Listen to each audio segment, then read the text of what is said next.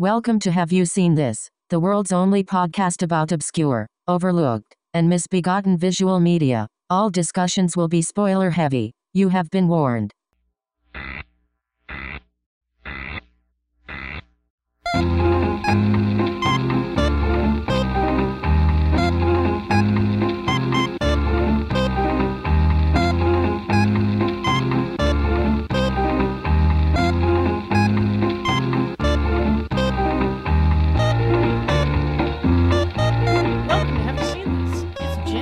And Tim. On Oscar night.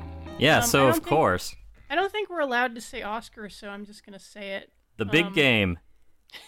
The Super Bowl. Yes, Super Bowl Sunday. It is the Super Bowl of film. I believe Carey Mulligan has kicked it off. That's good. It's good they gave her a second shot. God, I really don't give a fuck about the Oscars. I only know they're happening because a mutual friend texted us. I'm not waiting for an Oscar to get mailed to me for, my Lifetime Achievement Award. So I'm like, I don't think it affects me. Yeah, that's the problem because, when it's Oscar night, the group text gets really annoying and busy, and Twitter gets really just clotted up with gets dumb really bullshit. Extra. Yeah, it's I don't give a shit about any of this shit. This is an anti-Academy Awards podcast. Right. And to that end, we're talking about a movie that did deserve to sweep the Academy. That's exactly right. We're talking about a movie that won sweep 12 it out Oscars, into the street, including Best Picture. Tim, do you want to tell us what we're talking about? Should I just start with Tura Satana's amazing rack and then just work backwards from there? I mean, that's the major attraction, isn't it? Both of them are. I almost said Zatanna. She also has amazing tits. Oh man, can you imagine if Tura Satana played Zatanna? Tim would never stop jerking off. I'm going to be right back. It's perfect casting.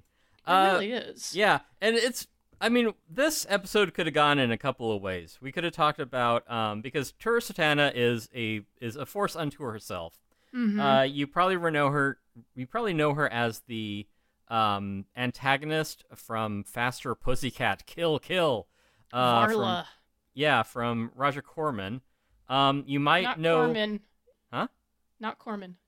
From who?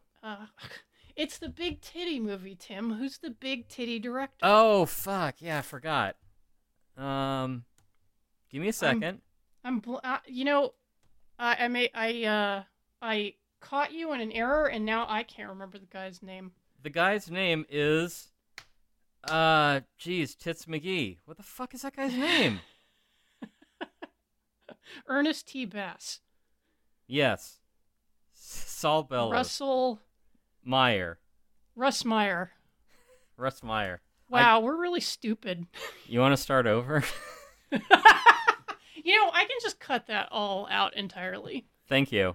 Because that's the thing is, it's really infuriating when you're listening to a podcast and, because of the general quality of research that you get on the average podcast, there is going to be a point where the hosts are like, oh God, yeah, that movie, what's it called? That fucking movie with, Kirk Douglas, and you're like, you are screaming as loud as you can, Ace in the Hole! It's called fucking Ace in the Hole! You fucking idiot! I called that out, last time when I couldn't remember the name of someone, where I'm like, listener, you already know what their name is. I forgot them. Actually, who am I kidding? It's not going to be some, classic movie that maybe, the average person wouldn't know about. It's going to be, somebody's going to say something like, oh, dude, what's that movie called? The one with the dinosaurs in it? And you're at home and you're yelling, Jurassic Park. You're like, Jurassic Dinosaurus. Park. Yeah. Jurassic Park! And they're like, Jurassic World. Yes. Sorry. They're like, oh, yeah, it's got, Jeff Goldblum in it, and then, Sam Neill, and, The Fly? the chick who was in Inland Empire, because I can remember Inland Empire, but I can't remember Jurassic Park. Our stupid brains. Anyway. Yeah, so... Stupid. Yeah, right. The antagonist from, Faster Pussycat Kill Kill, from, director, and, large bosom enthusiast Russ Meyer. from director and paraphiliac Yes. Russ Meyer. You direct your passion. That's the lesson that really we want to get from this episode. So yeah, we aren't talking about Russ Meyer or Faster Pussycat. We aren't talking about well, I guess this is a podcast about intersectionality. Tura being the glue that joins Meyer and Ted V. Michaels and a lot of trash cinema that we are for some reason particularly interested in. So we're starting that with Astro Zombies that we only know about because of riff tracks. The Astro Zombies. Yes, the Astro Zombies. I forget that. It's like the Avalanches. You can't just say Avalanches. The That's Beatles, I was going to say that first, but I couldn't remember their name. I like Beatles. A Beatles? I just think it's funny to say, yeah, I like Beatles. I like Beatles, yeah. I knew a girl in high school who was always like, oh, Rem? I really like Rem. And I was like, yes, I also like REM. Yeah. Anyway, but this was many years before Rem. Yeah. Astro Zombies. Yeah. Tim, I was going to ask you, what's the Astro Zombies about? Are we going to do another one of those episodes? Well, would it be worth our time? Because the thing was, I put this movie on today. I've seen it a million times, like the Riff Tracks version. By the way, if you try to watch it without any riffing, it's pretty punishing. Yeah. It's a lot of filler in this one.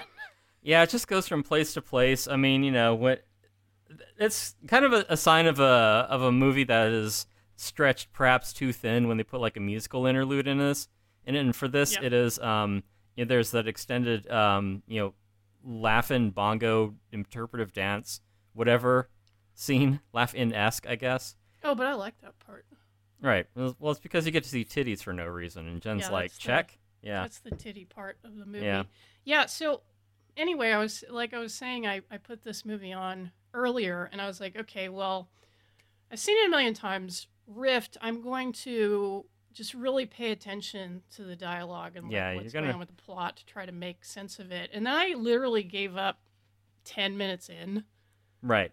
Because it doesn't matter. It is loosely centered around there's a mad scientist who found a way to make a zombie that is actually a cyborg, but they've referred to it as a quasi-man because no one can get their terminology straight.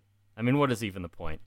Yeah, and this all grew out of an experiment having to do with sort of extrasensory perception through radio frequencies, which is so adorably quaint. Conspiracy theories adapt to fit the current technology. That's, Yeah, because, it's not like RF isn't still used today. It's still pervasive. I mean, even like, it's just not exciting and new. You got to go to the internet. Yeah, even your remote control uses it, and, obviously there's still radio, even though it's kind of like a shrinking format. But, just any technology that was the kind of thing that you could build in your garage with like transistors, like entirely analog parts. Yeah, like a home computer or something. I don't know. Seems extremely quaint at this point. But, yeah, or even building like they mentioned in Riff Tracks, to build RF frequency modulator from what's lying around in a hotel room. It's like, I don't know, it's magic. It doesn't matter. To detect the mad scientist's lab. Yes. Whereas nowadays they would find it on Google Earth, am I right? Hey, yeah. They would probably use a drone, huh? Kids these days. That's funny because things from then aren't like things from now. Right. Someday they'll change what it is, and you won't be with it anymore. I was never with it, Tim. You know that. I know. You listen to Rush. So that's because I'm cool. Let's go with Speaking of people who fuck around with ham radio and do nerdy shit. Yeah. Oh, man. One of these days I'm going to get my license. I just can't really justify it right now. and then we'll move to an entirely ham radio format for the show. Yeah. Ham will live on. Yeah, so it is ostensibly a Dr. Frankenstein story, but we've got like Chinese subversives involved, kind of. Is it like China? I couldn't figure out like what the fuck country the main antagonists I guess are it from. could have. Well, I guess it could be Japanese because as they refer to her, refer to Tura in the riff tracks. Mean Mrs. Maybe Asian Lady.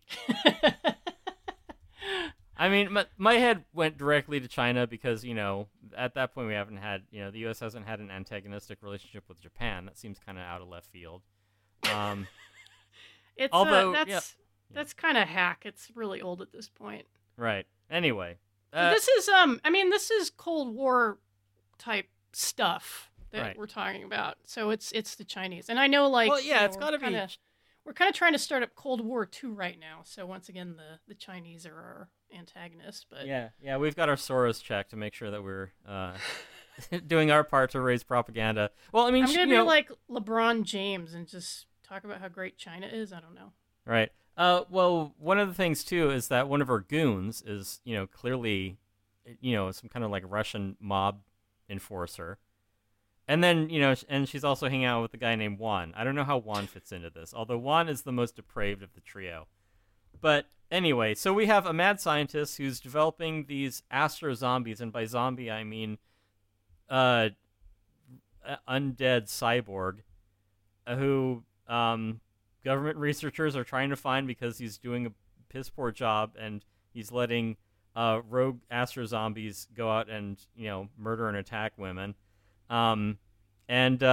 Meanwhile, the government, the shadow government that Tura Satana's character works for, must have that technology because it's not like there's a billion disposable Chinese people that like their government is willing to just like throw into a meat grinder for no reason. Like we need one that costs way more than your average peasant. Yeah, it's almost like this wasn't entirely thought through. That's not the important thing. The important thing is that Tura Satana had a costume director who provided some lavish outfits, and there's also some other stuff in it. And they got John Carradine because I guess he was wandering around the neighborhood, and they sort of corralled him into someone's basement to do a couple of lines. And really, an actor who could do this kind of thing asleep. And It's like rolling it off a seems log. that way, yeah. Yeah, he can and does put no effort into it. He does have that sonorous voice. Yes, he does.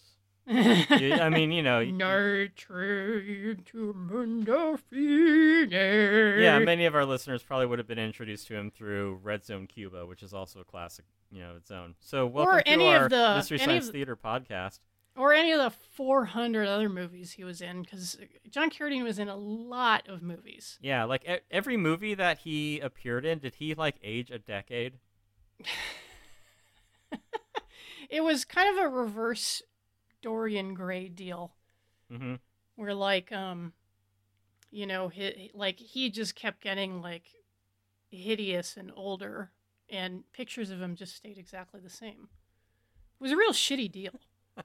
Yeah, because I mean that's kind of how pictures normally work. Like you never age in the picture, and you do continue to get old. Like that's just the way time works. I don't know what to tell you. Like, and John Carradine, like having had such a long career, and not just that, but having spawned like an entire showbiz family. Mm-hmm. God, he was in fucking Stagecoach. He was in Grapes of Wrath. Well, like, I mean, he's almost typecast being in Grapes of Wrath. Like I knew him from like a lot of his schlock pictures, but Mm-hmm. If you watch like some kind of like classic Hollywood era films, you might spot him. One of them was Blood and Sand with Tyrone Power, Mm-hmm. and that movie was made in like 1939 or something. It's Yeah, he was only in his 50s then. Yeah. He still looks old. Yeah, I know. It's because he was born in 1906. Yeah, you know how they say, like, movie stars never age? It's like, it's true. John Carradine aged up until he was 65, and then he just stopped. Yeah. He remained 65 for 40 years. Yeah, and then he lived to be 356 years old somehow. Yeah, how do you get that kind of power? I would love to know. The power. The power. The power. The power. The power. God, he was in so much just shit. Right. Yeah, so we didn't lead with that. We're leading with like the intersection of, you know, Turisatana as this you know, just badass chick you wouldn't want to mess with. She's trouble, fellas. There's, you know, the director Ted V. Michaels, who is an unusual character unto himself. There's there's John Carradine, who's been in movies since before movies even existed. He was driving the train in The Great Train Robbery. He was working behind the camera with the Lumiere brothers. Yeah, so yeah, it's them, and you know, Mystery Science Theater. It's all those things that we like and may not necessarily know about. Yeah. Now, I guess we can talk a little bit about Ted V. Michaels. Interesting guy. Made several schlock, quote unquote, classics. Not in addition to Astro Zombies, he also did movies like The Corpse Grinders, The Girl in Gold Boots. I know that one well. Oh yeah. It's got Gus the Icky Elf. Yes. He also made movies like Dr. Sex, which was my nom de plume on AOL back in the day. Now, is that a medical doctor of sex or a fake doctor of sex? It's a doctorate of sex. He has a PhD in sex. Sexology? I think Ted Michaels actually did have a PhD in sex because he was married, started off as, I think, like a stage performer. That is a tough thesis to defend, I gotta say. You know, he was a stage performer. He had like a magic act. He got married, had 6 kids, started working in Hollywood. That'll get you at least a master's in sex anyway. Mm-hmm. Yeah. He was master, all right. You know, kind of dipped his toe into the industry a little, working in, you know, kind of like different crew positions. In a sexual and stuff way, like that. And then during the 60s, which was a good time to do this kind of thing, he split up with his wife, bought a house made up to look like a castle, and then started living with a just kind of like never-ending a menagerie? Call it? Yeah, a harem? He basically had a harem. Like, he lived with multiple women at once and, you know, put them in his movies and cooked them dinner and, you know, gave them a place to live. You know, I'm sure entirely out of the goodness of his heart, expecting nothing in return. You know, Anton LaVey is like, I gotta do that. Like I said, a very interesting guy. There's a documentary about him on the only good streaming service, Tubi, called The Wild World of Ted V. Michaels. Ted himself is interviewed it, as well as Turisatana and many of the other people who worked with him. What's her name from the Doll Squad, who seems like someone Tim would like a lot. You know. Because she looks like she's got a violent hair trigger. This one is completely unhinged, and Tim's like, all right, yeah, I'm on board with that. So, yeah, Ted Michaels lived quite an interesting life. Passed away in 2016 at the age of 87. That is a life lived. That is a rich, full life, I gotta say. I'll say, like, you got your castle full of bitches. I mean, apparently he was mortgaged up to the eyeballs because he just kept trying to make movies. Well, which, yeah, you know, there's a problem. Yeah, respect. you don't want to do that. Like, obviously, he loved the medium so much that he just, you know, he didn't want to stop. He just had to keep making movies. Yeah, a degenerate gambler, if you will. I feel like he, you know, as a lot of people will develop a skill and get better as they do it over the years. Ted seems to have plateaued. Well, yeah, maybe filmmaking isn't really his skill. It is, you know, it's butts and seats. Like, that's his skill. Yeah, and that's the other thing is that his movies apparently made a shitload of money. At least the early ones. Like, yeah, on, like, a budget of fuck all, too. Yeah, and I'm not entirely sure how they tricked people into watching these movies, but Well, like they mentioned in the documentary, it's the same kind of William Castle showmanship because yes, he directs movies, but he is a showman first. Like he is a performer, and a lot of that I want to say is learned, from his stage magic. I don't want to say upbringing, but like early career, where it's like he learns to put on a show. He learns to dazzle people with spectacle, and even when he's talking about how he'd film his early act, it's like, well, he can't just put a camera up in the proscenium because then like you miss all the details about what makes this interesting. So like already he knows how to like hold people's attention. So kind of starting from that as the jumping off point, it isn't that he's making great movies or even competent ones. It's that he's really selling people an experience. And the William Castle thing, like that, William Castle would be known for like The Tingler and other movies that I can't think of, but they were all gimmicky. And these gimmicks are what caught people's attention.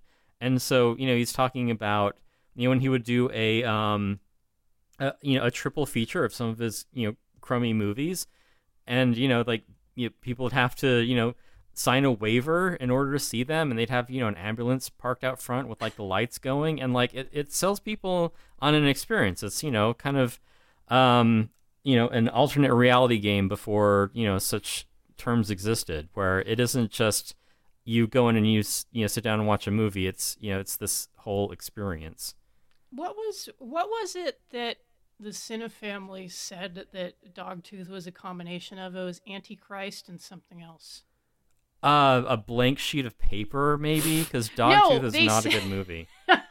They said in their circular, this movie's a combination of Antichrist and some other movie that you and I fucking love. And so we were like, we've got to go see this fucking movie. And then write in if you can explain this one to me, because I mean, subtracting one thing from another is sort of a combination, I guess. We just didn't vibe with it at all. But the important thing Dogtooth is sucks. Sorry. Yeah, the important thing is that Cine family got our money, which yes. they then immediately squandered. Right. Yeah. More on that later. But yeah, like you just get the butts in the seats. It's like the scary VHS boxes in the video store. It doesn't matter if the movie is The Last Slumber Party. Like, yeah, but I mean, if that, you're like, hey, maybe there are tits in this. I don't know. Yeah, if the box art has like an electric guitar with a drill on it, you're like, I'm watching that. I don't even care what this is about. By the time you watch it, it's too late. Yeah, exactly. More fool you. Yeah. I gotta say though, like, anything with Tourist Satana in it is, you'll at least have something to look at. Yeah, for sure. Yeah, she was great. Just raw misanthropic energy in Faster Pussycat, and then already like she has a particular look. I mean, she's like part Asian and part Latino. Her father was I think a Japanese national of Filipino extraction, and her mom had Native American and Scots-Irish ancestry. So even better, yeah. Yeah. But yeah, put that all together, and she has a very distinctive look, and I don't know how you combine those three races to get just an incredible pair of tits, but that's the secret combination. Yeah, and she speaks pretty frankly about it too, because she's if you look at interviews with her, she's like, yeah, people didn't expect Asians to be built like I was. Tura ain't nobody built like you are. Talk about, and her life was like as interesting, if not more, than Ted Michaels. When she was young, she was born in 1938, and as a result, good time for an Asian American in the United States. That's exactly right. She and her family were actually they were interned at the Manzanar camp in Lone Pine. And it wasn't even a paid internment. That's the worst thing. Yeah, I don't think they paid any of those people. Yeah, wait a minute. Fuck you, FDR. Anyway, so you have that, which is understandably like a pretty traumatic thing for a family to do. And then when she was 10 years old, she was gang raped by 5 teenagers. Yeah, which isn't good at any age, really. No. Let alone, and let alone in the midst of childhood.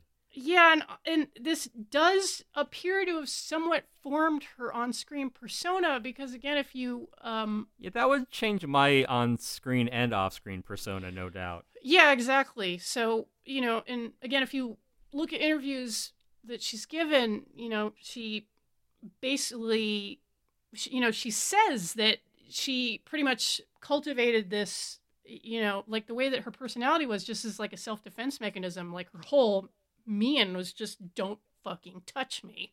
Yeah. And as an exotic dancer, Which is also the type I'm into. exactly right. Profoundly traumatized women. Right, yeah. Yeah. No, go on. Sad, But as an really. exotic But, dancer, yeah. Ladies, if you're listening and if you are fucked in the head,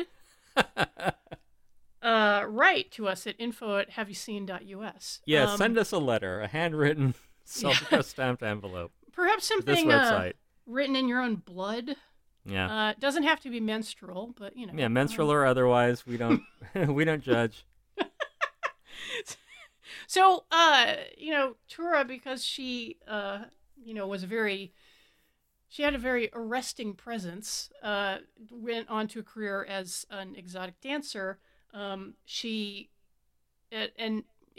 you are a woman working in a particular industry, you often have to deal with, drunks and, handsy people. She told a story about how she was performing one night and some woman in the audience picked up like a heavy crystal ashtray and just hucked it at her. Which, and I mean, what is that lady's problem? That's what I want to know. that's it. She just, I think someone was a little jealous. Yeah. But for whatever reason, Some flat-chested woman threw an ashtray at her.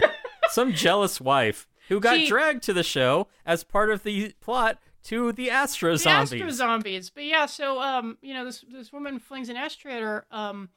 Now Tura, probably having some form of complex PTSD, reacts hair trigger and says like, I had this woman up against the wall in like a half second. Yeah. And then the security guard came to break it up and was stupid enough to put his hands on Tura Satana, who then knocked him, as she put it, across the room. This was not a woman that you fuck with. Right. And on top of that, so then to see her in a Russ Meyer movie, you're like, she isn't even acting. Like, he brought her on because, like, this is what you get. Yeah, like, just pure rage in a low-cut top. Yeah. And which is exciting. I mean, I'm not saying this isn't to justify, hey, we should traumatize a 10-year-old for going on, like a decade or two and then put her in a movie because we're going to get some really good casting. Like, that's a little too method even for me. Yeah, but, it's like I believe that her personal history, like, really formed her on-screen persona because, even though she didn't exactly go on to the most brilliant career, she did have, like, these kind of indelible roles. And once you've seen her, you will never, ever forget her. Yeah, it's like, what's his name? The guy who was in 4 Oscar-winning movies and then died. Oh, John Cassell? Yes, thank you. Yes. Yeah, there you go. Yeah, why didn't he do more? Meryl Streep's boyfriend. Oh, wow, Yeah. lucky Merle. Yeah, speaking of trauma. And another interesting tidbit about Tura Satana, if Pamela Des Barres is to be believed, Pamela Des Barres, of course, being the queen of the groupies, she has a memoir called Let's Spend the Night Together, in which she interviews Tura Satana.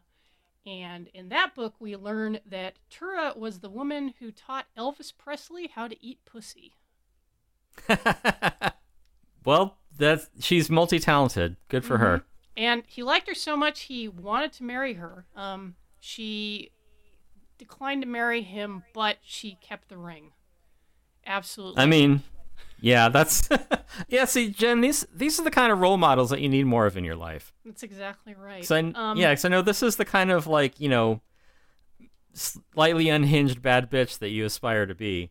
Yeah, I mean, if only. She's a goddess. She's like I said, like not was not in. I mean, apart from Faster Pussycat, which is like a Grindhouse classic, she was in a lot of really pretty dismal films. But again, her presence is so indelible that it's like her legacy is pretty much assured. Right. Yeah. So yeah, similarly, like I don't know, the only other like burlesque name that I can point to, it's like we don't see Dita Von Teese in a lot of films, but I mean she still has like a presence unto herself. Oh man, and she also fucked Harold Lloyd. Dita Von Teese, he must have been ancient. Well, Dita is ageless. Right, that's true. Well, yeah, I mean, if people are coming up, directors and famous people saying, yeah, I want a piece of that. Well, Harold Lloyd apparently liked to photograph, like David Lynch, he liked to photograph nude women. I don't think that that's really unique among. It's not. To David Lynch, yeah. For whatever reason, he's the first person that springs to mind. Maybe because he's like just such a he seems like such a chill guy. It's like nice to meet or hear of a guy who takes pictures of naked women who doesn't end up being like a Terry Richardson. Right, yeah, and that is kind of the thing that I'm thinking of when I'm watching the Ted Michaels documentary and reading about Tura Satana, and it is like all these people are they're unconventional weirdos, because it isn't just like Ted and Tura, but like John Waters, Vincent Price, people of that ilk. It is refreshing that there are strange people, out there who are like this. David Lynch. It is unfortunate that sometimes that there's some trauma or something that makes them that way, but like you need not necessarily have that thing. It's like we were talking about in the prior episode about you can have like good art that is arresting and strange and not have to be a creep about it. David Lynch, you pointed to being a great example of it. So exactly. Yeah. So I mean, it's refreshing that there are these characters, like these real life characters, who are making this kind of outsider art. It's just unfortunate that like the overlap between like what makes for like a legitimate creative butts and seats kind of filmmaker versus like what is also like human garbage who also happens to make good movies. It's unfortunate that like the two of them can't really be disentangled. I mean, I'm sure they could with stronger moral fortitude, but a lot of the time it's tough to kind of pick out the wheat from the chaff.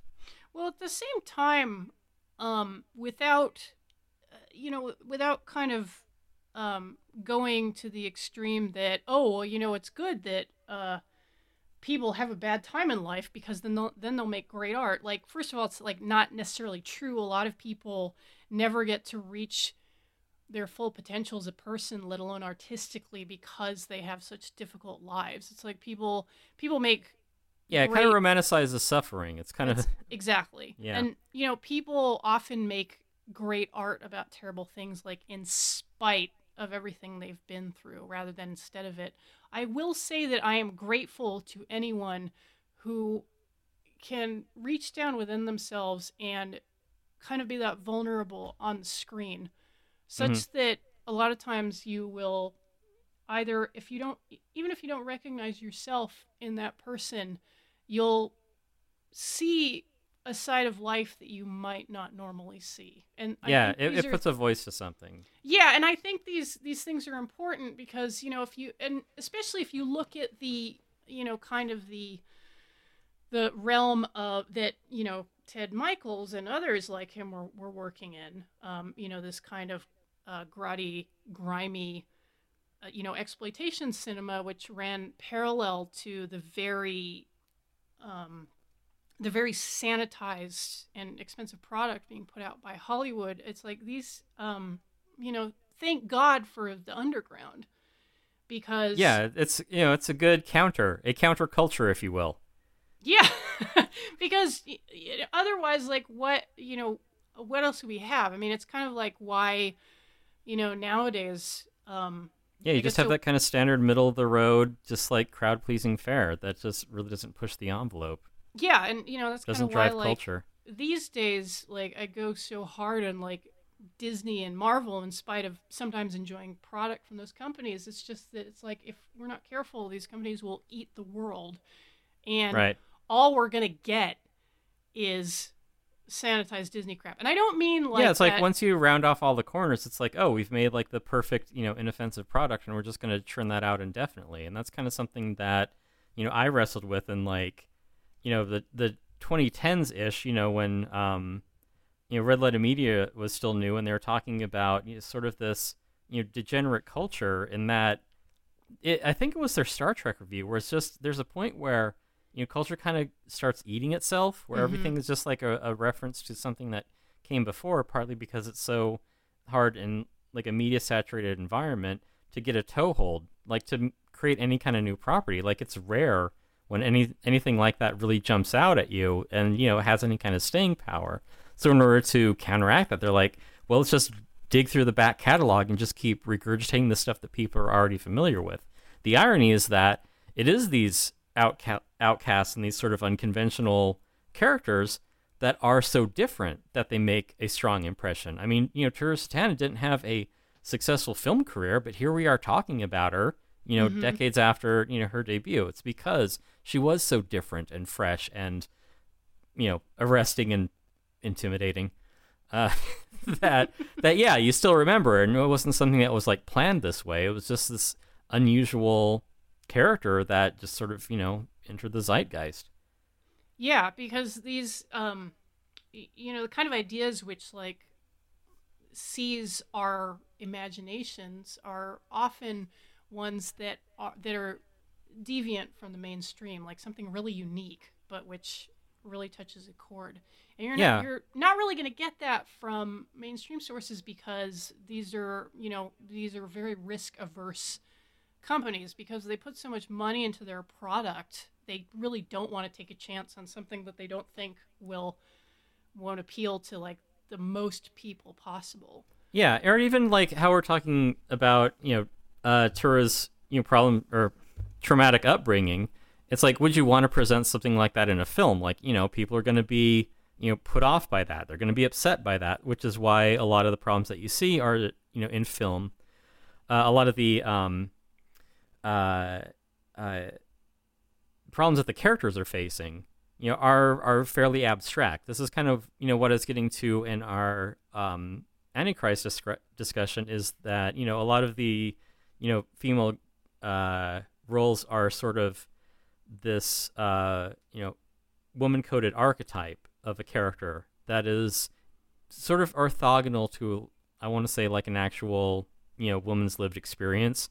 Like, and it's those things that do touch on, like honest, true,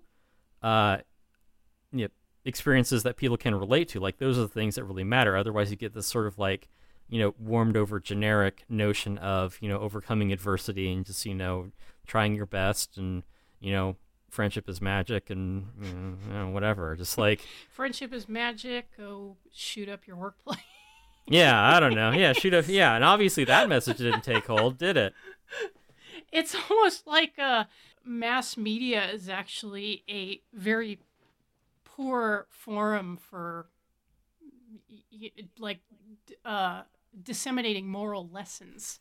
Right. Well, when it's something that is kind of that generic to appeal to the widest amount of people, yeah, you're gonna lose some of that punch because it can't actually be about a thing. It has to be about like the abstracted version of the thing. It has to be like a general vague idea that you can just sort of make your own impression on. Like, it can't actually be directing social issues in a way that is meaningful or maybe moves the needle in some way, because then people are going to push back on that. They're going to there are going to be those people who disagree with it. And those it's like what bigots' money spends just as well as progressives. Like we're losing out on that valuable bigot market if we don't try and alienate them. Wow, 40 minutes in and we have not talked about the movie. No, next episode, yeah, we'll get to Astro Zombies. Don't worry about it. Well, yeah, because like I said, like Astro Zombies is really just the jumping off point for a lot of the characters involved in the making of this. John Carradine, he's this legend who's been around since, Methuselah was a little kid. Ted V. Michaels, who has directed Trash for 40 years. Tur Satana, who is an iconic burlesque character, and and the guy who played Buzz in Girl in Gold Boots. Thank you. I was going to mention Tom Pace. Okay. The mysterious Tom Pace. It's impossible to find any fucking information on this guy. Yeah, talking about someone who does not make an impression. Like, he's the counter argument to everything. Good God. Yeah. It isn't like he doesn't have like an on-screen personality. It's just that it's so. It's just like, yeah, okay. Icky. Yeah. And this is a thing which really gets me about Astro Zombies, and which I have mentioned to Tim like 100 times. Tom Pace plays Dr.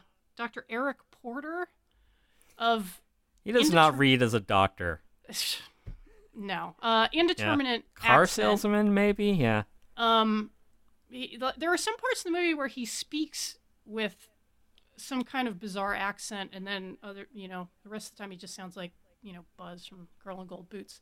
Yeah, I don't know. It's like a Montana Hawaiian accent. I don't know. Yeah, but he's part of this deep state project to like, shoot radio frequencies at brains and make them jiggle.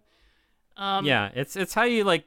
It's thought transference. It's how you can like copy a brain over using AM radio. Yeah, again, this is very Cold War like MK Ultra type shit too. Yeah. Because like the government really wanted like easily brainwashable like Manchurian candidates. They were really into like mind control and all other bullshit. But I mean, this isn't MK Ultra. This is more like JK LOL Ultra.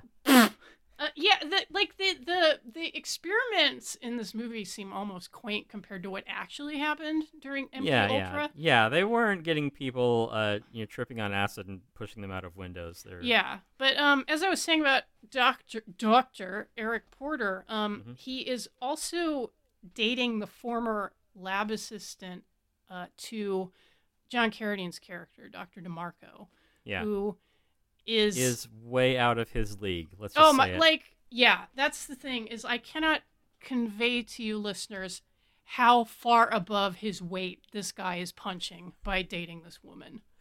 I guess it's just being a doctor that does it. I mean, who else is she gonna date in the lab? I mean, her sexy girl colleague gets killed by the Astro Zombies, so that's out. Well, it was the mid-'60s. I mean, it's amazing that she even had a job. I mean, it was a nurse, waitress, or lab assistant. Yeah, and she was going to be a lab assistant until she got married. So. Yeah, that was the plan. Oh, God, is she going to be Mrs. Dr. Porter? That's horrible. That's horrible. Yeah, you work in a lab, meet a nice doctor. Pro tip, ladies. Oh, God. And this, I can't remember the actress's name. I want to look her. I want to give her a shout out because, she's very cute. Yeah, I want to look her up too on Bing. With Safe Search off. Yeah. Oh yeah. Joan Patrick. Okay. She was. I literally think that Astro Zombies was her last film. I would stop being in movies after that point too. Yeah. Oh hey, she was a guest on Get Smart. I love Get Smart. Oh, great. Anyone else fuck with that show? That was my favorite show when I was like 13. The movie with Steve Carell and Anne Hathaway is actually pretty funny too. At any rate, she had some minor roles, mostly in television. This is a very... Maybe she met a nice doctor and just hung it up. I won't swear, but I think Ted Michaels worked on Agent for Harm. Yeah, as a cinematographer, uncredited. Yes. Okay. Thank you. And believe me, I would not want to take credit for Agent for Harm either. This is and that's kind of something I want to say. And it's going to sound like I'm unfairly maligning this actress. Like she's just working the way like any actor would. But this is a very like TV ass kind of movie. It's not like I mean, because did you notice that about Agent from Harm? Is it just feels like a fucking shitty TV pilot? Yes. Shot in a weekend. Yeah, like, shot quickly, really kind of TV-ass lighting, really stodgy kind of TV staging, like nothing particularly cinematic. Yeah, about workmanlike, sort of a Ron Howard-esque quality, as you might say. I see we got you on board the Ron Howard maligning boat. No, I'm just saying this is you. I'm putting words in your mouth. I did do a poll on the podcast account, maybe a few of you saw it, in which I asked our followers to vote on whether Ron Howard was a hack, a master, or other. Please show your work. The hack option won out. By how much, though? Like by a vast percentage. But I think hack is harsh. No, yeah, I mean, hack, actually like agree Michael with you. Bay is hack. Would you put? I agree with you. A lot of our very wonderful followers and listeners on Twitter gave some very cogent explanations of why they voted. Well, we do have some really smart listeners. I mean, what can you say? Yeah, and some stupid ones. But the smart ones gave some very good reasons for why Howard isn't necessarily in the pantheon of your Kubricks or even your Spielbergs, because you can say what you want about Spielberg's movies, but he's indisputably a master of the form. Right. Mostly at this point it's funny to say Ron Howard is a hack just because like I offended Tim. So that's why I'm kind of like hammering on it. I was kinder to Willow than Tim was, so I'm not like, oh, Ron Howard's a piece of shit, fuck that guy. It's just that he has made some, It's got that Lucas stink all over it. That's the problem with Willow. I am going to strap you to a chair and force you to watch Far and Away. Watch A Beautiful Mind. Oh, okay. Far and Away? Far and Away. What are the last movies to be made in 70mm? Oh, is that the Tom Cruise, Nicole Kidman vehicle? Yes. I've seen Far and Away. I'm going to make you watch that. I'm going to make you watch The Alamo. I'm going to make you watch Hillbilly Elegy. You can't make me watch stuff that's popular, let alone those movies. I can't make you do anything, Tim. We all know that. That's true. Yes. I am a rock. Inert. Tim is a rock. Tim is an island. Yes, neither of those things accomplish very much either. He doesn't move a lot. Mm-hmm. I'm very, very sandy. Very abrasive. But, enough very about salty. Enough about Opie. I don't want to shit on the guy. Yeah. He's carved out his career. He appears to treat he's going to stop listening to our podcast. You're never going to get to fuck Bryce at this rate. I'm sorry, Tim. Jen, you're ruining it for me again. His thick daughter. Yes. God damn, that woman has got a big ass. Easy Pacino. Bryce Dallas Howard. She's got a great ass. All right. Steady. Respect to Bryce. Respect to Bryce and to Ron. She fucking worked with Lars von Trier. Ron Howard appears to treat people well, which is a rarity in Hollywood. There aren't like angry voicemails from her to Ron like showing up on Twitter or anything. Like it's pretty low key. Yeah, no, he's like kind of on the opposite side of the spectrum from like Scott Rudin. Right. Speaking of the freak of the week, but Astro Zombie. It's just a movie that refuses to make an impression on us, I guess. Yeah. Yeah. So well, yeah, like they're You've got John Carradine as swarthy lab assistant. Yeah, who was like the creepy guy in that doesn't narrow it down. The creepy guy in Girl in Gold Boots. Oh, the oily guy. Yeah, one of the oily guys. When he's very, that's how you know they're bad. One of the oleaginous gangsters from Girl in Gold Boots. Right. Yeah. Well, it's good. He's got a stable of actors that he likes working with. Yeah, well, Ed does. This is another case where, if you watch enough of these garbage movies, you start to see all the connections. Yeah, and then like your brains start running out of your ears. Yeah, like It's you just know, like, you what am I got, doing with my life? you know, like you realize, like, oh, like the reason Wendell Corey is in this movie is because he also worked on Agent for Harm. Yeah, God, and he was hammered when they made this. absolutely. This slurring his words like I am when I try to say Tura Satana. You know what's funny about Tura Satana is that I assumed it was a pseudonym, Yeah. but apparently she was born Tura Luna Pascual Yamaguchi, Mm-hmm. and she married a guy named John Satana. Yeah, that's the beauty of when you're combining different cultures. You get something, really iconic out of it. Yeah, married to him for like 9 months. Yeah, and it was an arranged marriage, which I guess was worked out when she was 13. Uh-huh. Yeah, that's a good age. That's chill. She seems like she had a really chill childhood, is what I'm saying. Yeah. I would have a hair trigger too if I had her upbringing. Now I know I keep Jen, avoiding... you don't have an excuse.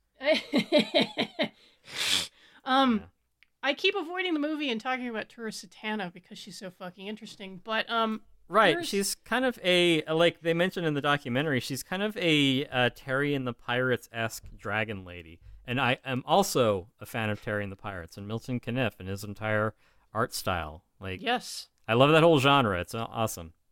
Yeah, and kind of in that same vein, there is a story that, and as we mentioned, she was sexually assaulted at a very young age by a gang of attackers, and she told the story that she learned martial arts and then proceeded to, when she was older, track each one of them down and exact some form of revenge. You think Ted Michaels was like scribbling that story down as she told it to him? The Astro Zombies apparently was written for her, which, why she's got this part as the female spy. You can see why, if you were to know this woman, you can see why you would write that kind of a part for her. And I'm like, God, Ted, this is the best you can do for this woman. I mean... He is passionate about what he does, whether he's skilled or not isn't what we're talking about. I mean, yeah, no disrespect to Ted. I'm giving him the Ron Howard treatment. I'm just giving him shit, all right? Right, well, that's the thing. Yeah, like Ted may not be rich in, material wealth, but he has led a rich life. I mean, you could, go mainstream. You could, go, be one of those hack sellouts like Ron Howard. But I mean, the guy lived in a castle with 7 women and made, a bevy of trashy movies and basically got to kind of live on his terms. I mean, exactly. Yeah, it was a constant scrabble, like, putting up, his 4th mortgage so that he could make the Corpse Grinders or something. Yes. But the guy's a fucking pimp. Respect. Yeah, but I mean, put together, it's like the guy's living on his own terms, and it's like, really can't ask much more than that. I mean, other than being fabulously wealthy. But if it were one or the other, being fabulously wealthy is pretty boring, in comparison. Like, we aren't talking about people who, work a 9-to-5 job and, own a house in, Bay Area or something. In Silicon that's Valley. also like, the thing. Who like, cares? What happens when you get fabulously wealthy? Like, you could be a George Lucas and be like, well, I'm going to make the prequels the way that I want to make them, independently. Right. Or just the notion of like, oh, finally I can stop working. Like, no, like this is work-life balance. You have a career of things that you're actually like passionate about. I mean, that's the thing that I took away from. If I had any sort of creative advice that I gleaned from the Ted V. Michaels documentary, is he's writing these movies that are predominantly about these badass dangerous women, and it's no mystery. Like, write what gets you off. Like, just ask yourself, like, is this a movie I would want to see?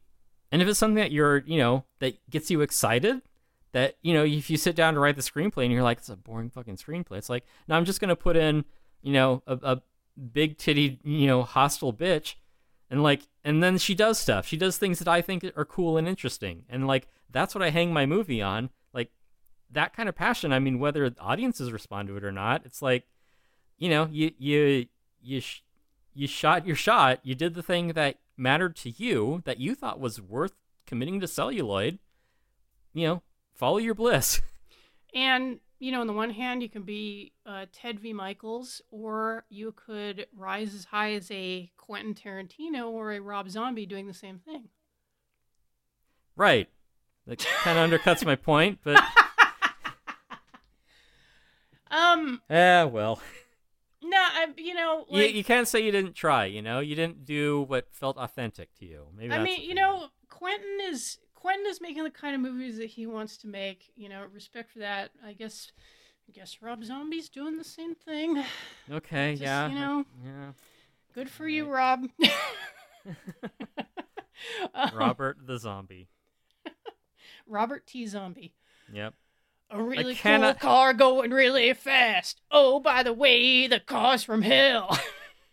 I can't get over Devil's Rejects. They used the entirety of Freebird at the end. Like, the entire fucking song. We should just do a video of you getting mad at the end of Devil's Rejects. And I know I've said it before, but it's like, it's presented as like some kind of tragedy. It's like we just had a simple, honest dream of killing strangers.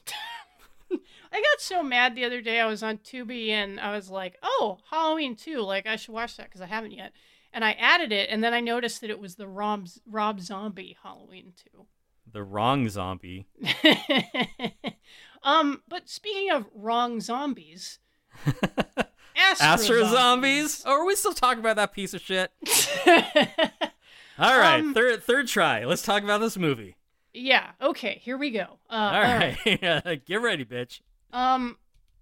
Oh God, I don't even know. Like, okay, so there's a secret government project to beam thoughts into people's heads. So you just like make a copy of a person's like mind in an artificial person. It's 2 for 1. You can make it's like a cyborg clone. Right, and so Dr. DeMarco, not Dr. Demento. He does a completely different kind of mad science. Don Juan DeMarco, played by John Carradine. Dr. Don Juan DeMarco. Where Weird Al got his start. I guess the premise is that he was working for NASA? If you say so. It doesn't matter. It says he was. They say he was working for the space program, and then he got fired. And so now, he's for showing up to work sober. It just wasn't a good fit with the company culture.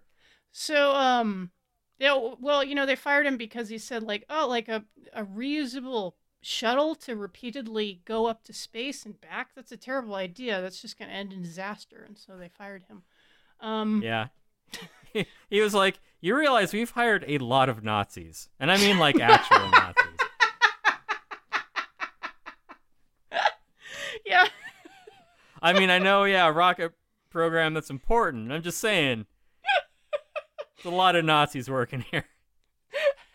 He got into a fist fight with Werner von Braun. Get away from me, you Nazi. I fought people like you. I fought the Kaiser. Your grandfather. Yeah. So he got fired, and so he took his I guess he lost his hot assistant and picked up his mute assistant, and they started murdering people to use their bodies to turn into quasi-men, aka Astro Zombies. Yeah, like, it seems like they're adding an extra step here. Yeah. Like I said, I stopped trying to understand the plot 10 minutes ago. Look, we kill the person with the zombie, then we get a free zombie out of it. Which, I don't know, it just sounds like extra steps.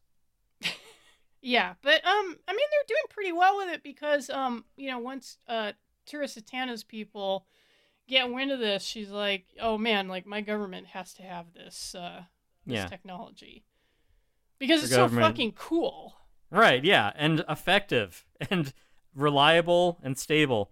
The other thing, too, that I think is interesting is that, I don't know whether because apparently, like, the process of, implanting a mind, from one body into another via, a 10-cent capacitor, apparently, works reliably enough. The problem is, like, sometimes they don't, like, flush the brain properly. And this is, we'll talk about this in more depth later, but this is also a plot point in the Lex, canon for Lex TV series, is that, their copy, his divine shadows, soul, or whatever you want to call it, from body to body. The problem is they're using, death row inmates for it, and sometimes they don't, like, clear out the death row inmate's brain before putting his divine shadow into it. So you kind of get his divine shadow plus a psychopath, and then they do this, like, 10 or 30 times,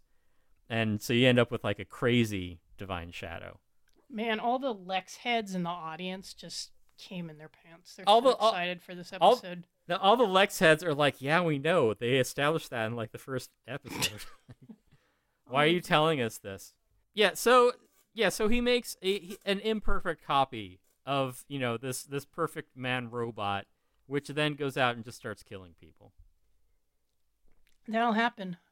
Yeah, it's weird that it happens so consistently, though. Well, Mary Shelley told us this, and yet people continue to do it. Right, yeah, I guess I should have known. So, what else? Yeah, so he's got this crummy thing, which, this crummy robot zombie that's just like, you could have avoided this by not doing it. And anyway, so Trisatana and her buddies, Juan being, like, super creepy, and I get him constantly confused with the cat from Red Dwarf. Like, he has the same dress sense, he has the same, like, savoir-faire. There is a powerful resemblance. Yes, he's got, big cat energy coming off this guy. He was also an agent for harm. Oh, okay. Well, whatever. He's not Danny John Jules, because these two pieces of media are separated by about 30 years, but I keep getting them confused. Audience, you can skip ahead. Come on, Tim, keep riffing. No, Come on, man, riff. We're so off track of Astro Zombies. Like, you can't even stay on the point. And we're talking about everything that is Astro Zombies adjacent. Well, yeah, because, I don't know if you noticed, but the movie is garbage. Right, yeah. So Francho has, like, his side project of keeping a mewling woman in a leopard bikini strapped to a gurney. I don't know what he does with her. I don't think it matters in the movie, which, Francho whatever. Being the mute.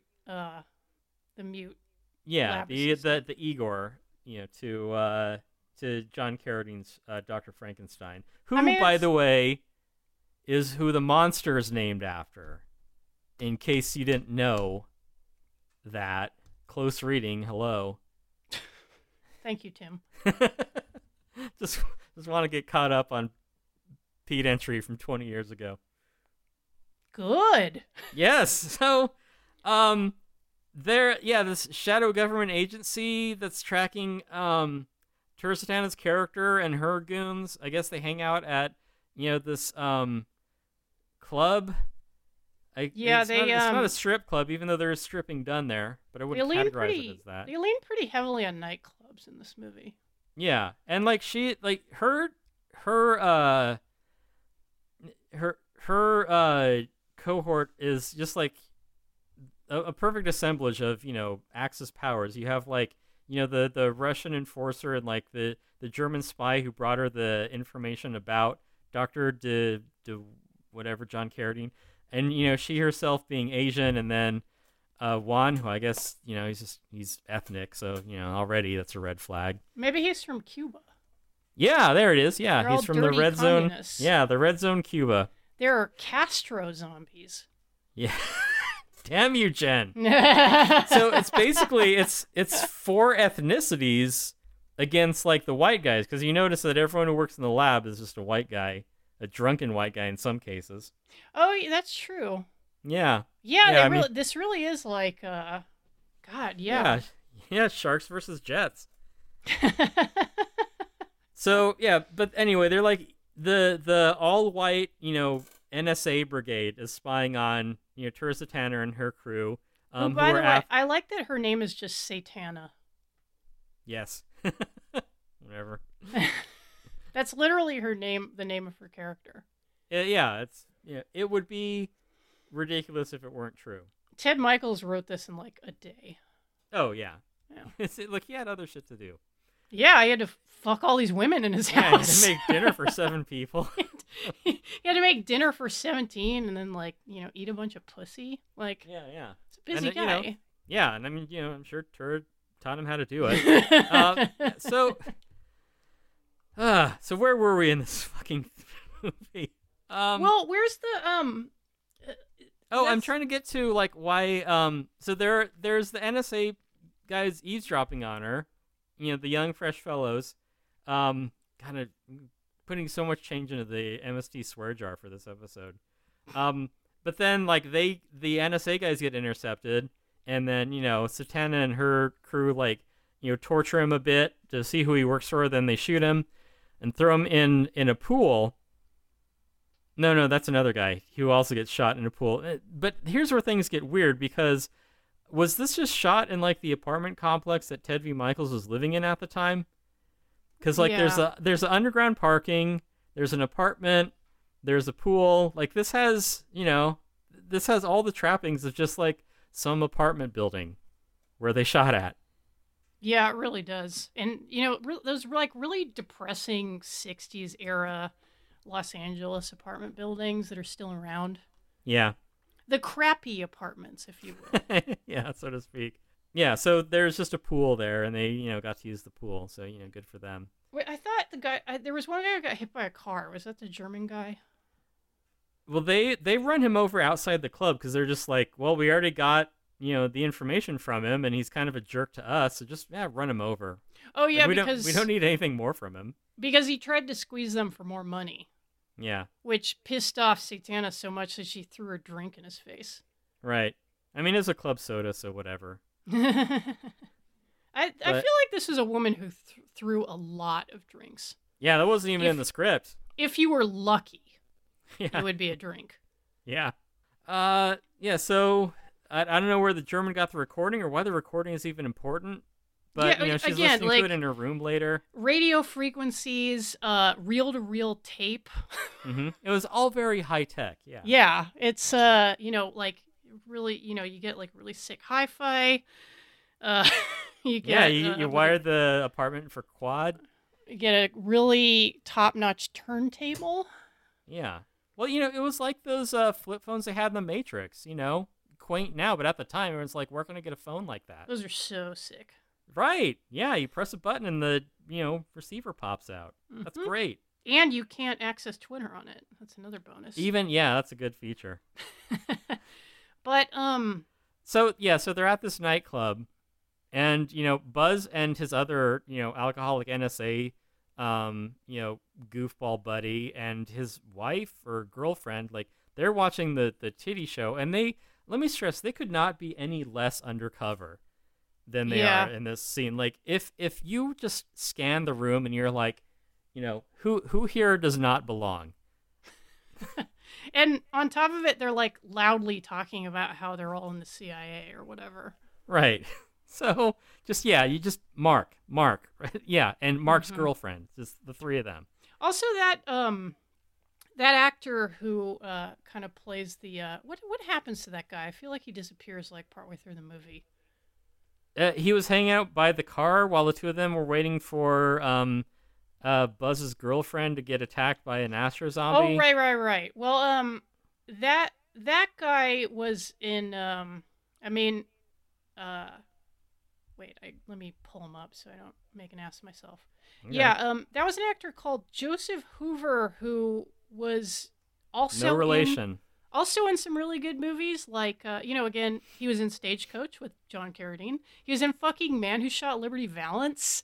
Mm-hmm. He was in Hell is for Heroes, like a very fun war movie with Steve McQueen and Bobby Darin that I quite enjoy. This was And I guess he needed the money. A real actor, yeah, did a lot of TV. Worked as late as 2014, I'll be damned. Huh, interesting. He was also in T.J. Hooker. Good for him. Okay, so him being like a fairly mainstream working actor, that's why he's like a minor part at best in this movie. Like he makes a zero impression. Well, the camera is really held by the force of nature that is Tom Pace. Right. Dr. Porter. Yeah. I'm just gonna call him Buzz. We gotta get to Dr. DeMarco's laboratory. God, what is his deal? He's like a. I don't know.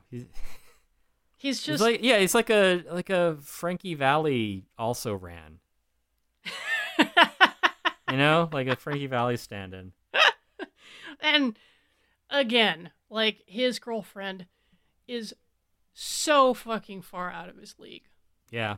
I really cannot hammer on that point enough times. Like, to the point where I almost get offended watching this movie, because I'm like, what is this guy doing with this fucking dime? Yeah, for real. And, then they end up just making her bait for the Astro Zombies. Well, it's like, take a note from Will Ferrell and the other guys. He treats her like garbage, and that just appeals to her somehow. Just, she has no self-confidence, so she'll never leave him. Yeah, guys like that are lucky that, so many women have criminally low self-esteem. Yeah, just treat her like dirt. That's the key. Do you think that's what Ted V. Michaels did? Splitting his attention amongst 7 women? It's like, fight for my affection, my pretties. I mean, Tim, that doesn't happen in Hollywood. They don't prey on women who are desperate for some kind of affirmation. Right. I mean, you do want to mention the story of one of the actresses from Ted V. Michaels' Doll Squad, which was a precursor to Charlie's Angels, about how she auditioned for Charlie's Angels, and the casting agent is like, "You're perfect for this role, but I need you to do something for me." And she's like, "Oh, here we go." Yeah. Francine York is the actress, and she says that she turned him down and didn't get the part. Well, wonders never cease. Yeah.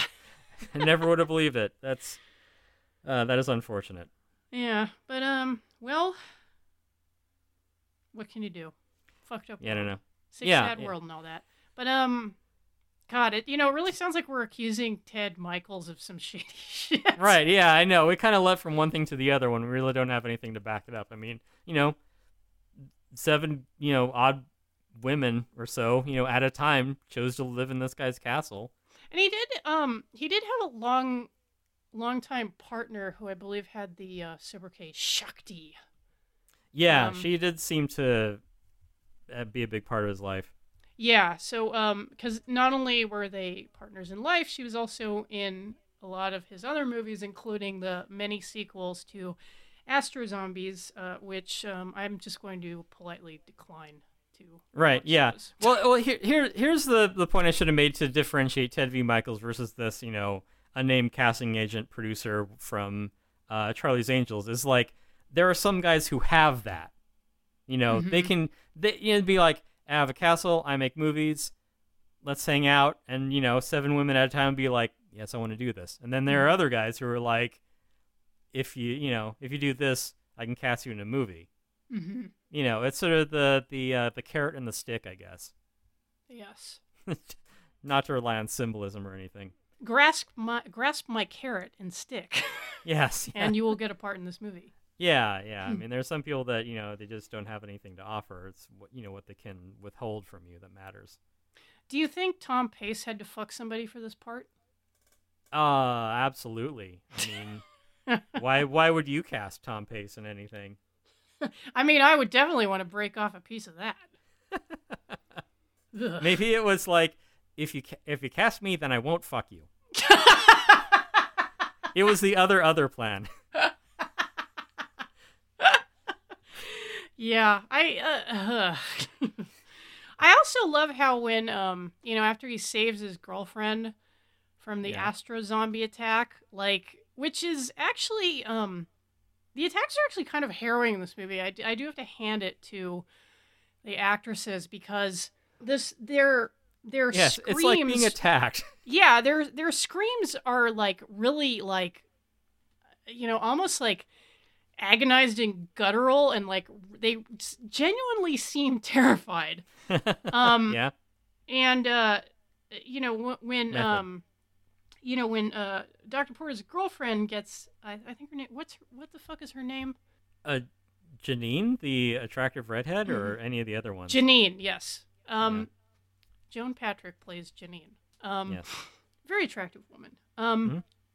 She gets attacked by the Astro Zombies, and her gross boyfriend runs in to pull the thing off her, and she is just, She's a wreck.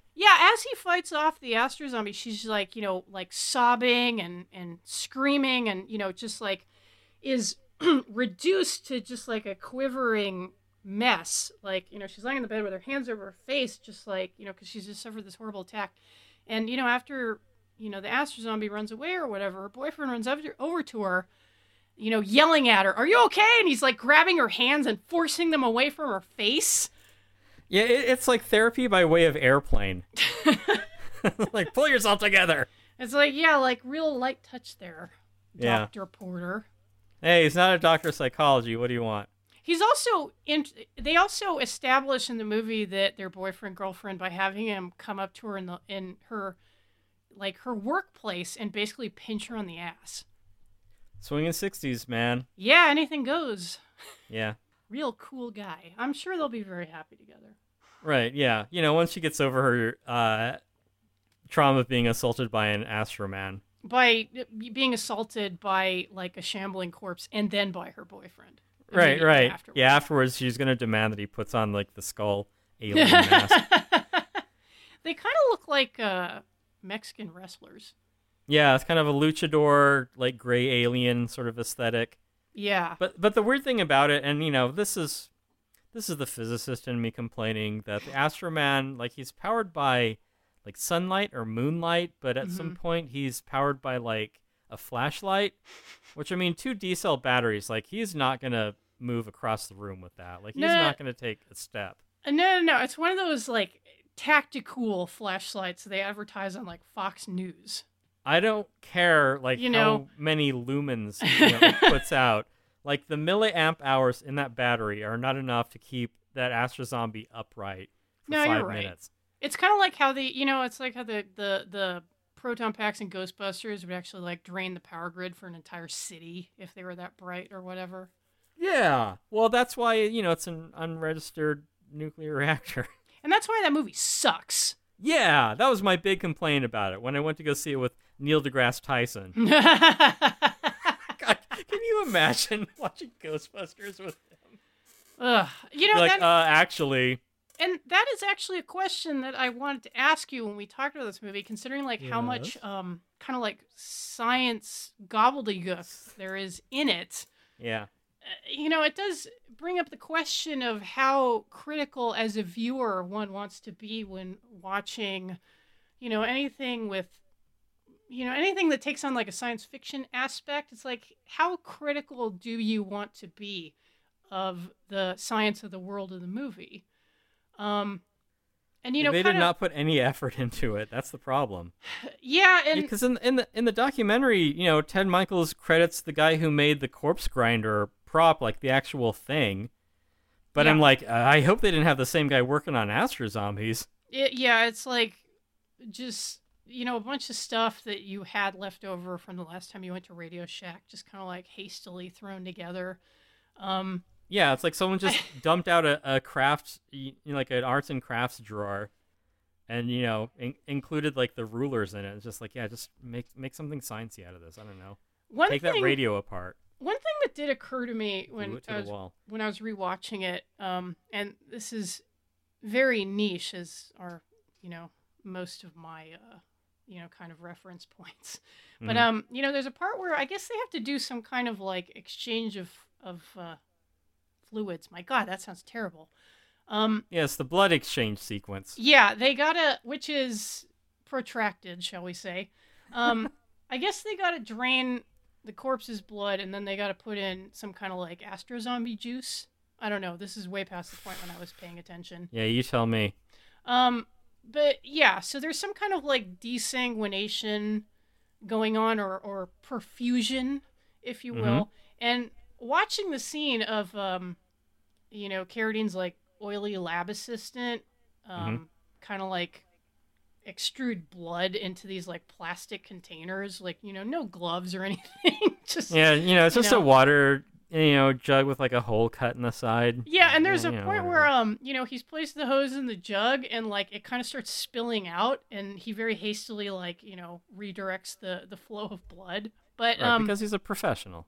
it makes me think of there was an outfit, I think they're still around, called Alcor, which specialized in cryonics. Basically freezing people's bodies for Yeah, I'm listening. Basically they froze people for, in the hopes that these people could be resurrected at some point in the future. If you are a ghoul like me and you are interested in looking into this kind of thing, if you look into their facilities, it kind of looks like the lab in Astro Zombies. It's like kind of It's like someone's basement dungeon. Yeah, it's like sort of like that level of. I mean, it's not exactly like it because, like, I don't know. Maybe they were shooting in the basement of Ted Michaels' house or something.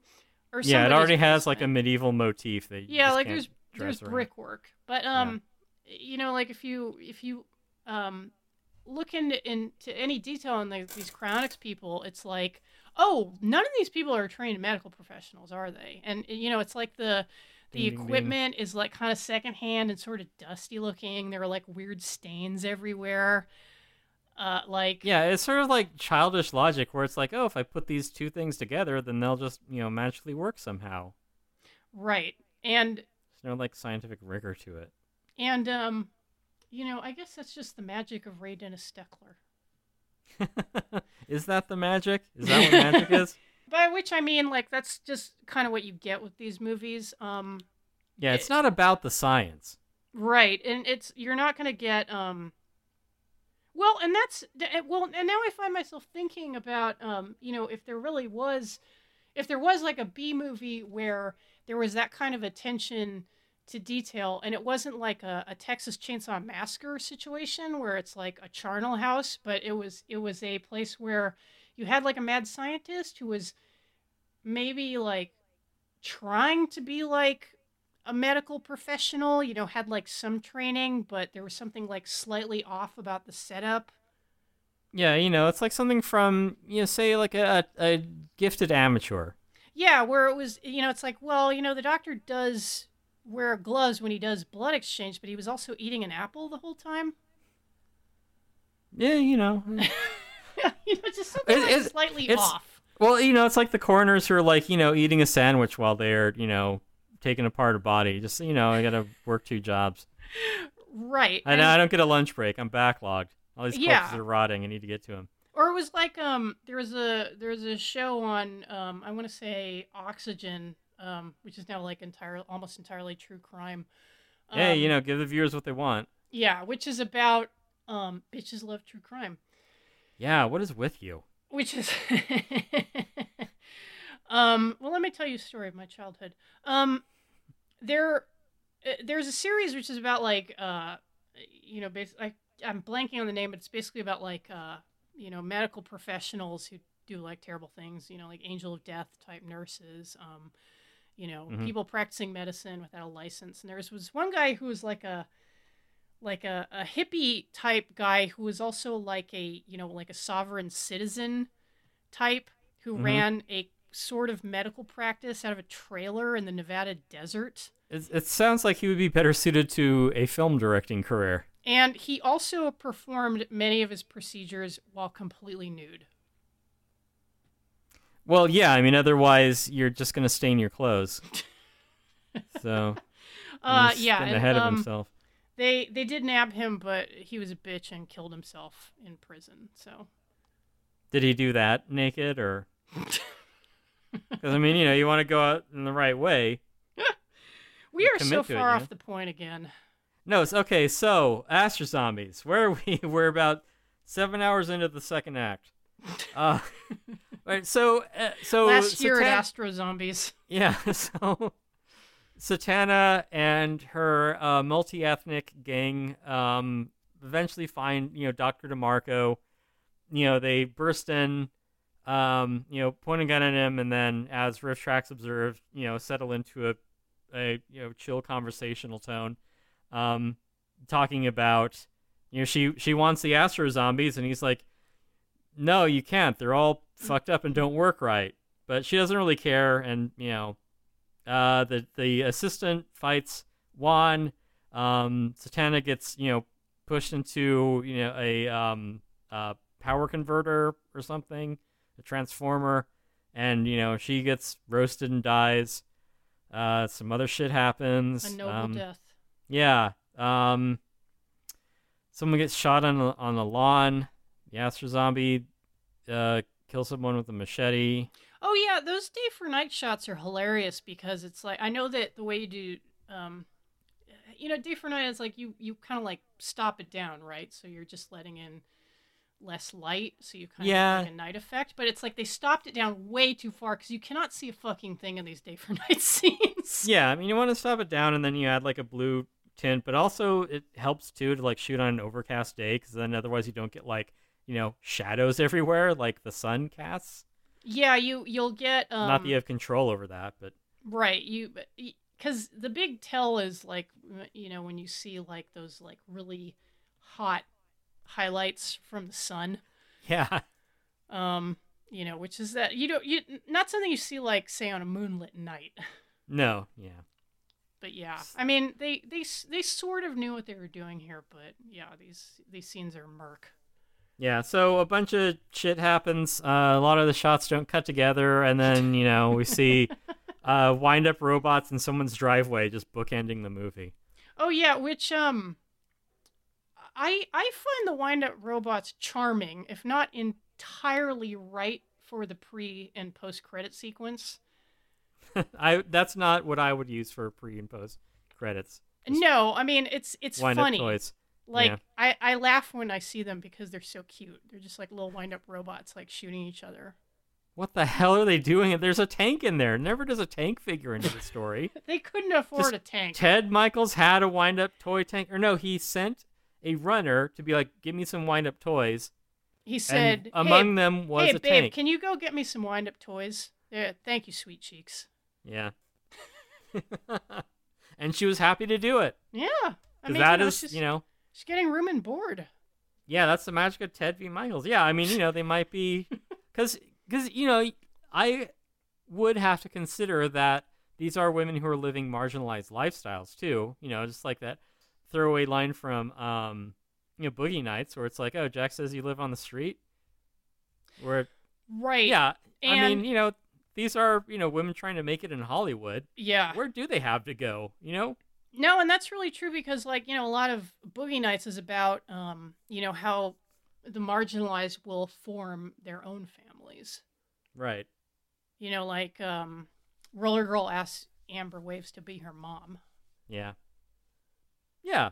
So you can kind of see how these, people come together under these adverse conditions to, form a collective. No, yeah, I mean, just look at, like, the cohort around Ed Wood. Right, yeah. Yeah, I mean, where else are these people going to go? Yeah. And, Hollywood is a harsh mistress, so, sometimes you're better off living in some weird guy's castle. Yeah, I mean, it wouldn't be out of sort for a lot of these people, and not as harsh a mistress as Tura Satana, I'm sure. Ooh, I would not cross that woman. Right, yeah. I mean, and I mentioned it in passing, the possibly apocryphal story about her exacting revenge on her rapist. Now, that's a little too Ted V. Michaels, but no, it really, and that's the thing. It's and I'm far be it for me to doubt a woman's lived experience. I don't know that I entirely buy this story. It's because it is like too neat. It is something like out of a movie, and you can understand like why the story exists because the crime committed was so brutal that the mind cries out for some kind of justice. And the way that Tura Satana told it is that she was attacked by these teenagers, and one of them was related to a local cop, and somebody got paid off, and so there was no reckoning with any of the people who did this to her. And sad to say, that story is incredibly common. I don't remember the exact statistic about like how few rapists actually see the inside of courtroom, but it's incredibly low. Right. Well, yeah, something like the closure rate for murder cases is like 62% or something. Yeah, exactly. Yeah, like you can literally get away with murder, like it's a coin toss. Right. And we all know how good cops are at their jobs, so Handing out traffic tickets or beating people of color? protecting capital, of course. Right, yeah. But so as much as one wants to believe that Tura tracked down her attackers and I don't know, like kicked their ass like at the end of Showgirls, I can't think of an ending more satisfying than that. Oh, I know. Probably didn't happen. I mean, this is awful, but it did occur to me it would be funny if, like, she's like, yeah, I definitely got my revenge, and like, it just involved like leaving flaming dog poop on their doorstep or something. Right. Well, hey, looked at another way. The best revenge is to live well, and Tura's left an indelible mark on film history. So. God damn, that is so much better than what I said, Tim. That's why you have me on the show. Well, otherwise I'd just be talking to myself. Yeah, how much fun would that be? One of the other things too that I liked about this is, in the Ted Michaels documentary, one of the lessons I took away from it, not just the stuff I said earlier about, who has the richer life, this guy who's, mortgaged 6 ways from Sunday and only makes trash movies, but, lives an enviable life. The other point is, screenwriter for one of his later movies, just kind of, was able to, speak to him, in conversation, just like, oh, can I have a shot writing a movie for you? Yeah. And, and Ted is just like, yeah, okay, sure, send me something. And, it seems like sometimes that's all there is to it.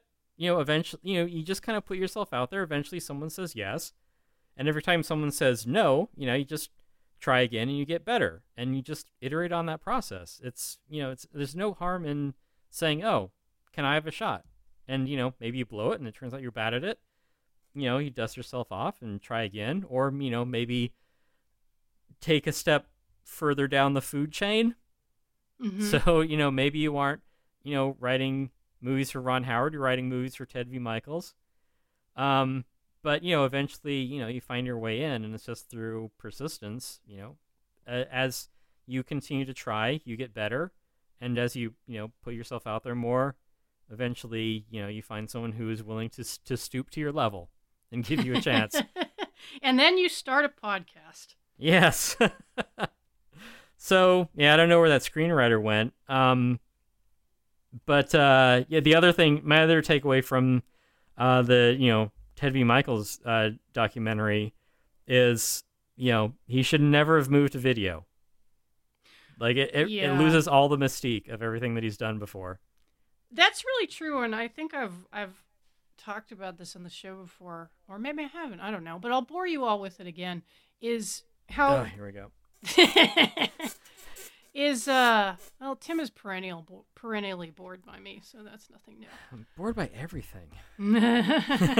The film era of trash is so charming, and I don't know what it is about video that just, apart from very idiosyncratic statements like a critical madness, there's just very little that's interesting about kind of shot on video garbage. Yeah, and I don't know if it's that if it's just the barrier to entry, or is that film adds like a certain gravitas or a certain veneer to what's going on. It seems like you can shoot garbage, but still, it being on film, it somehow gives it a bit of a leg up. It elevates it just a little by the nature of the medium it's presented on, and I don't know why that is.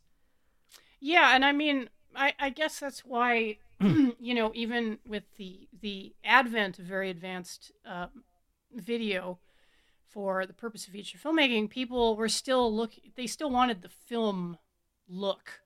Yeah, or I mean, maybe even to invoke Boogie Nights again, maybe Jack was right, about I will not shoot on video. Yeah. And, there's a, budget-mindedness to it where it does make sense. I mean, porn is shot on video plenty, predominantly, and, no one has a problem with that. But if, you're someone like Jack who fancies himself a filmmaker, then yeah, you want to shoot on film because, yeah, for some reason, when, it's Dylan going electric, but in reverse, it's Ted going to, from film to video, and suddenly things that are, these fun, wacky gonzo niche movies, suddenly they look like movies made by high school students. And I don't know why that is. Is it just that shooting on video makes everything so easy that you can afford to be sloppier with it? I really don't know. I cannot put my finger on it.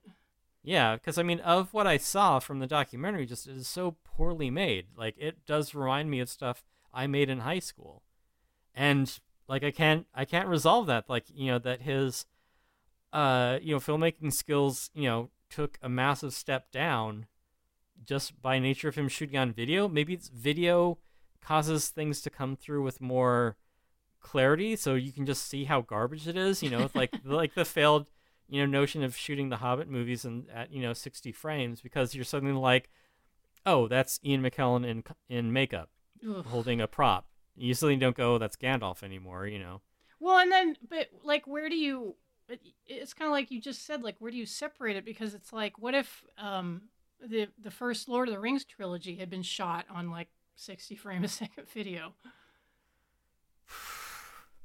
I don't know. Like, because I feel like the scripts were very strong in that case, and like I was so put off by the first Hobbit movie because it felt like a crude copy of the Lord of the Rings that, I just never bothered to see the second two. And it wasn't just like kind of like the sickly video quality. It was just like, this just feels like they're ripping off what they did before, like just in a cruder way. It's like there are booger jokes in this. Well, I think we're talking like form versus content, because and that's what I can't separate. It's like if Fellowship of the Ring had been like, in like that video format, would it have sucked? I don't know. We might have regarded them the same way we do the prequels. Ugh. Yeah, like, a substantial technical achievement that we just really don't like. Although, obviously for different reasons. I mean, the source material is, light years beyond the prequel dross, whatever you want to call that. So if Lord of the Rings had been shot on video, or like high frame rate video, then Gollum would have just turned out like Jar Jar Binks, is what you're saying. I think in one way or another he would have come to be regarded with the same disrespect as befitting Jar Jar. Disgusting. Yeah. I mean, but this is, that's just my theory, but that's why you listen to podcasts. It's for people you don't know holding forth on things they aren't educated in. Join us next time. Well, Astro Zombie is very readily available. That's what we forgot to talk about. There's a Kino Lorber DVD and Blu-ray. So, and I will say that the transfer is very nice. Why would you do that? Yeah, props. Similarly, I remember when I got an HD TV and one of the rare HD channels had Troll 2 in high definition. I think that's when they were like getting the kinks worked out. And it looked great. Yeah, they're like, I want something in high def, but like I don't want to, go through all the licensing shit. Let's just do Troll 2. It looked so good. I was like, oh my god.